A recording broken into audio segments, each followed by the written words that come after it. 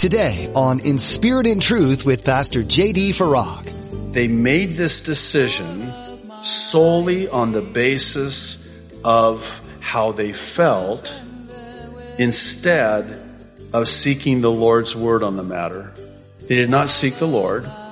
They made this decision to enter into this peace agreement with these people who had deceived them because they simply solely relied on the provisions that they had sampled. You're listening to In Spirit and Truth, the radio ministry of Pastor J.D. Farag of Calvary Chapel, Kaneohe. Pastor J.D. is currently teaching through the book of Ezra. In today's text, we'll hear how the Jewish people made a peace treaty with their enemies without seeking first the Lord on the matter. Making decisions without first inquiring of the Lord is the most dangerous thing you can possibly do. Pastor J.D. will be exhorting us to never make any decisions based on our own understanding. Now, be sure to stay with us after today's message to hear how you can get your own copy of this broadcast. Subscribe to the In Spirit and Truth podcast or download the In Spirit and Truth iPhone or Android mobile app.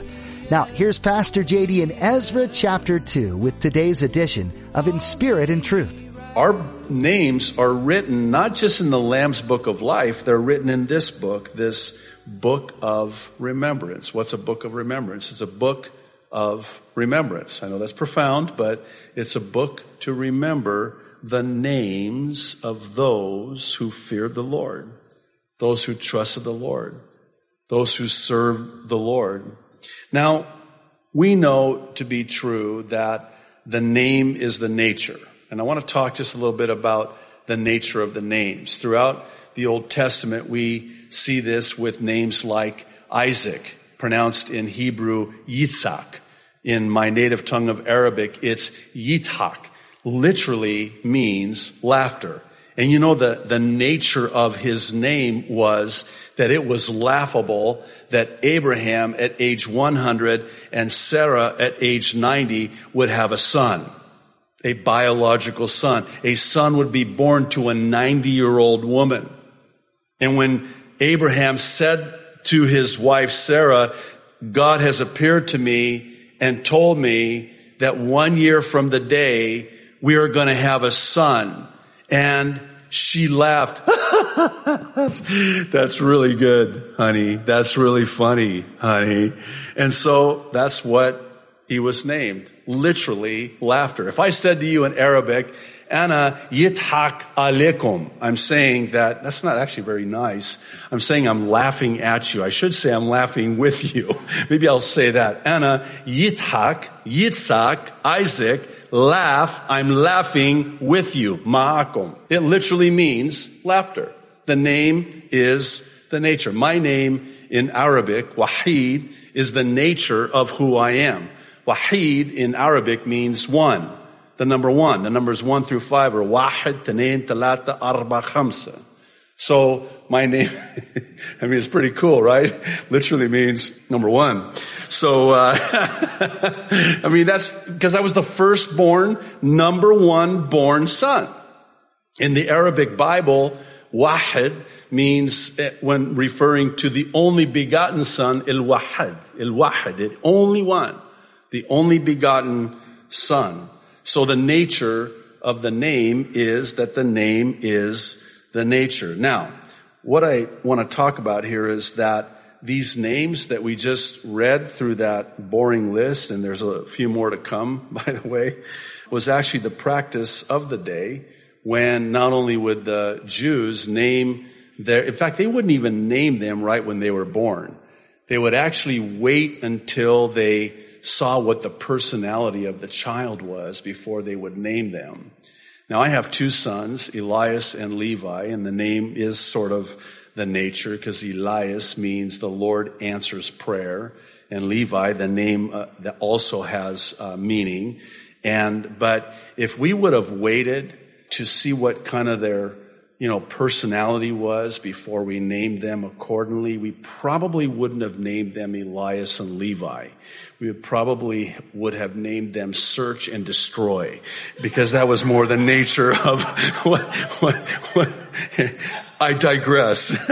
Now, they gave them these names, and when they were in captivity, they gave them Persian names. They gave them Babylonian names. When we get to the book of Esther, that's not her name. That was her given name, and actually a Persian name. When we get to the book of Daniel, in probably 20 years from now, by the time we get there, but when we get to Daniel, we're going to read about Shadrach, Meshach, and Abednego. Those are Babylonian names that were given to them instead of their Hebrew names. It's interesting, and I just want to share this because I think there's something to it, but one commentator noted the meaning of some of the names that we just read, and it kind of gives you an idea of who these people were. I mean, they're gnarly names on the pages of our Bible, but they're named that for a reason. So let me just give you an example. Parash means flee. How would you like to be named Flee? Shephatiah means Yahweh has judged. Arah means wild ox. Zakai means either pure or it's a shortened form of Zechariah. Bani is a shortened form of Benaiah, meaning Yahweh has built. Babai means the pupil of the eye. Asgad means God is strong. Adonikam means my Lord has arisen. How cool is that one? Adin, I don't want to get into this one, means voluptuous. Let's move on. Atur means lefty, probably left-handed. And so the name is the nature. Bezai is a shortened form of Bezalel, and it means in the shadow of God. Jorah means autumn rain. Hashum means broad nose, which probably means that he had, a broad nose. And then Gebar, lastly, means strong man. Doubtless, he was a very strong man. Verse 43, now we get to these Nethanim. The sons of Ziha, the sons of Hasufa, the sons of Taboath, the sons of Keros, the sons of Saiha, the sons of Padon, the sons of Lebanah, the sons of Hagabah, the sons of Akub, the sons, verse 46, of Hagab, the sons of Shalmai, the sons of Hanan, the sons of Gedel, the sons of Gahar, the sons of Rahiah, the sons of Rezin, the sons of Nekoda, the sons of Gazam, the sons of Uzzah, the sons of Paseah, the sons of Besai, the sons of Asnah, the sons of Meunim, the sons of Nephusim, the sons of Babbuk. If you're looking for a name for a child, right here, you got sons of Hakupha, the sons of Harhur, the sons of Bazluth, the sons of Mahida, the sons of Harsha, the sons of Barkos, the sons of Sisera, the sons of Tamah, the sons of Neziah, and the sons of Hatifa. Okay, who are these Nethanim? It's believed that they're actually a diverse people group which would include the descendants of the Gibeonites. Now, why is that interesting? Because there's an interesting story behind these Gibeonite people. These were the people who disguised themselves as travelers from a far country in order to make a peace agreement with Joshua so they wouldn't be killed like all of the neighboring peoples. So they were actually successful in deceiving him. And even though Joshua was deceived, he still honored this treaty with them, but he makes them servants as hewers of wood and drawers of water. And I find it interesting that they were amongst the people that would leave and go back to Jerusalem. Now, here's what I want to mention, because I think it's really apropos to our understanding of what happened. It's not so much that Joshua was deceived as much as it is why Joshua was deceived. And we see why in Joshua chapter 9. I want to read verses 9 through 14. So they said to him, "From a very far country your servants have come because of the name of the Lord your God, for we have heard of his fame and all that he did in Egypt and all that he did to the kings of the Amorites who were beyond the Jordan, to Sihon, king of Heshbon, and Og, king of Bashan, who was at Ashtaroth. Therefore, our elders and all the inhabitants of our country spoke to us, saying, 'Take provisions with you for the journey, and go to meet them and say to them, we are your servants. Now therefore, make a covenant with us. This bread of ours we took hot for our provision from our houses on the day we departed to come to you. But now look, it's dry and moldy.'" That's a lie. They just traveled from the next town over, as it were, and they brought moldy bread to try to deceive Joshua into thinking they came from a faraway land.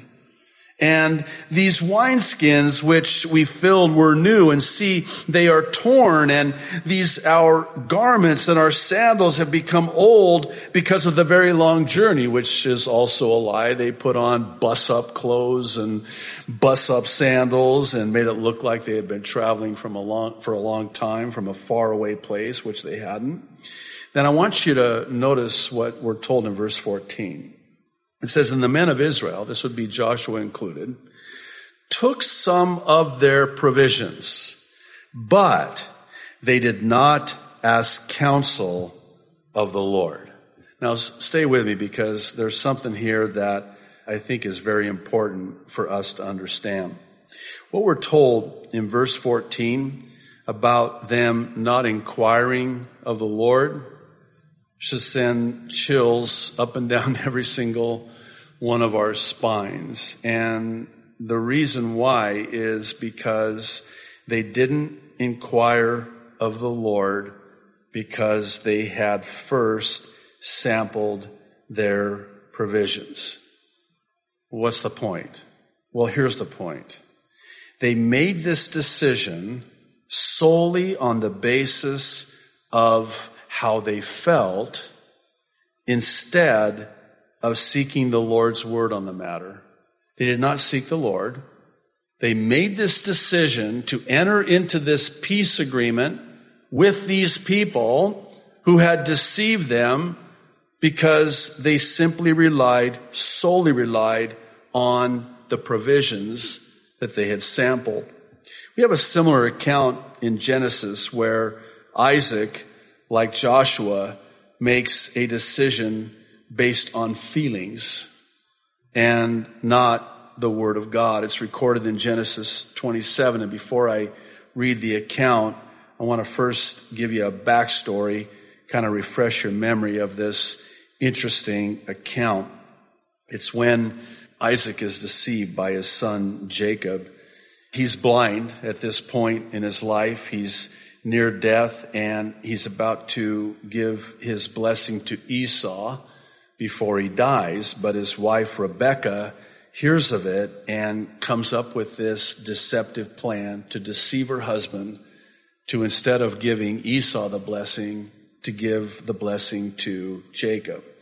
And so in order to deceive Isaac, she makes this venison like Esau and gives it to Jacob, dresses him up so that he looks like and feels like and even smells like his twin brother Esau, who we're told was very hairy. So she puts these animal skins on his arms to make him feel hairy like Esau and smelly like Esau, and makes the venison because, before he's about to die, Isaac says to Esau, "Go out and get, some venison and make it for me, the way I like it.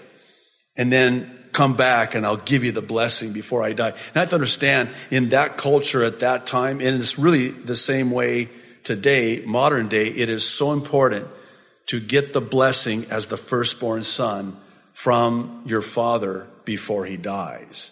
And this is what they're both after, actually. Well, verse 18, Genesis 27. So he, speaking of Jacob, disguised as Esau, went to his father Isaac and said, "My father." And he said, "Here I am." "Who are you, my son?" Remember, he's blind. He can't see. So he asks, "Who is it, my son?"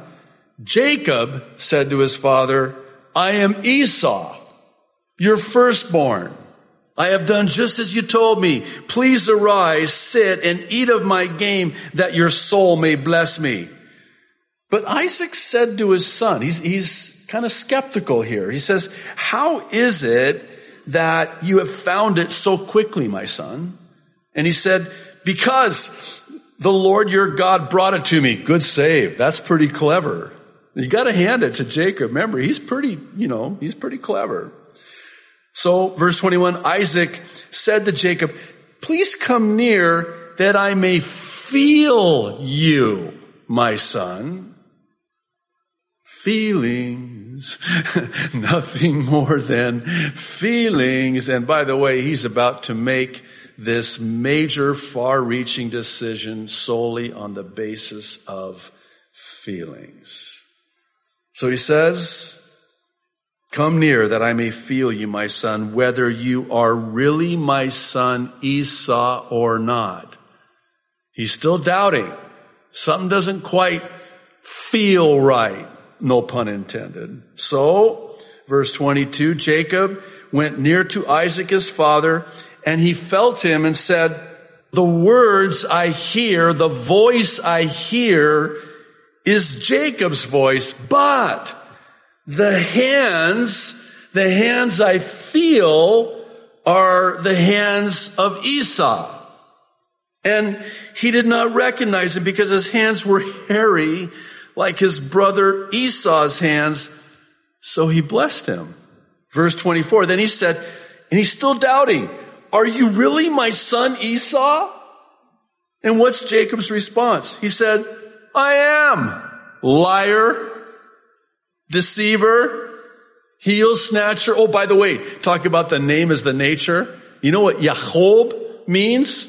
Yahob means heel snatcher.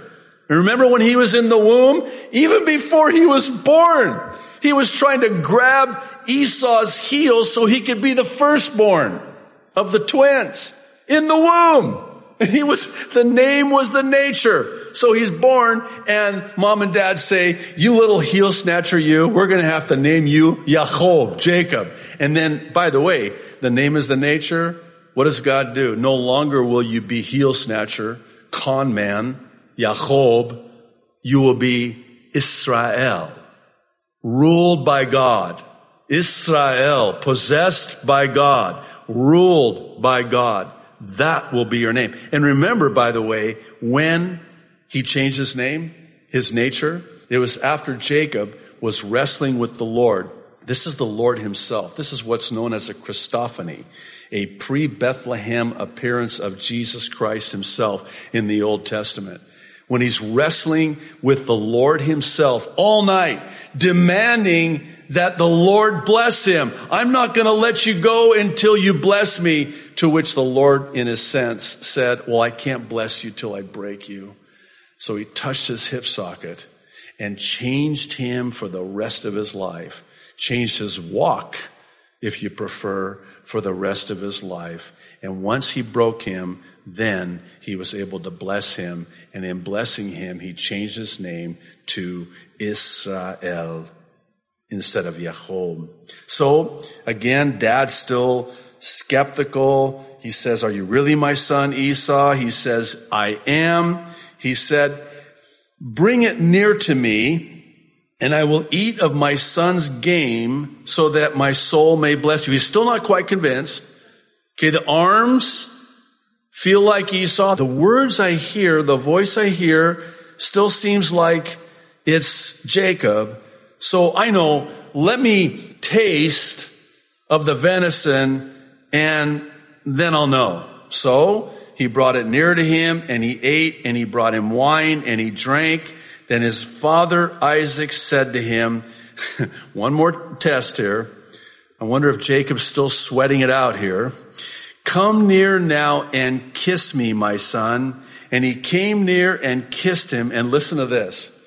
And he smelled the smell of his clothing and blessed him and said, surely the smell of my son is like the smell of a field which the Lord has blessed.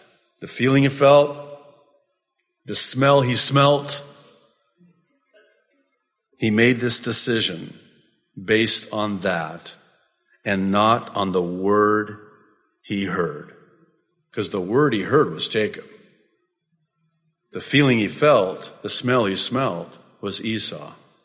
And he made the decision based on his senses, his feelings, his touch, sight with Joshua, and not the word. Not seeking the word of the Lord. Even though, and this is what is so fascinating to me, even though the words Isaac heard sounded like Jacob, he went against the word he heard and made this decision based on what he felt, what he smelled. You know where I'm going with here, where I'm headed with this, right? We do err greatly, don't we? When we make decisions, especially major decisions in our lives based on our feelings. You know, how do you feel about it? Years ago, many years ago now, when I was in sales, they always taught us to say to the man, ask the man, what do you think? And ask the woman, how do you feel? Think about that in making this decision. What do you think? How do you feel? And, well, what are we told? If it feels good, do it? No. If it feels good, do it? Are you kidding me? We walk by faith, not by feelings, right? We make decisions based on the Word of God, not on how we feel, not on what our senses are. And think about this. Look at the far-reaching ramifications of this decision by Isaac. Are we not still dealing with it today, all these generations later, with the Jews and the so-called Palestinians who try to lay illegitimate claims all the way back to Ishmael? That's a whole nother lesson to be learned for a whole nother time. That has to do with helping God out.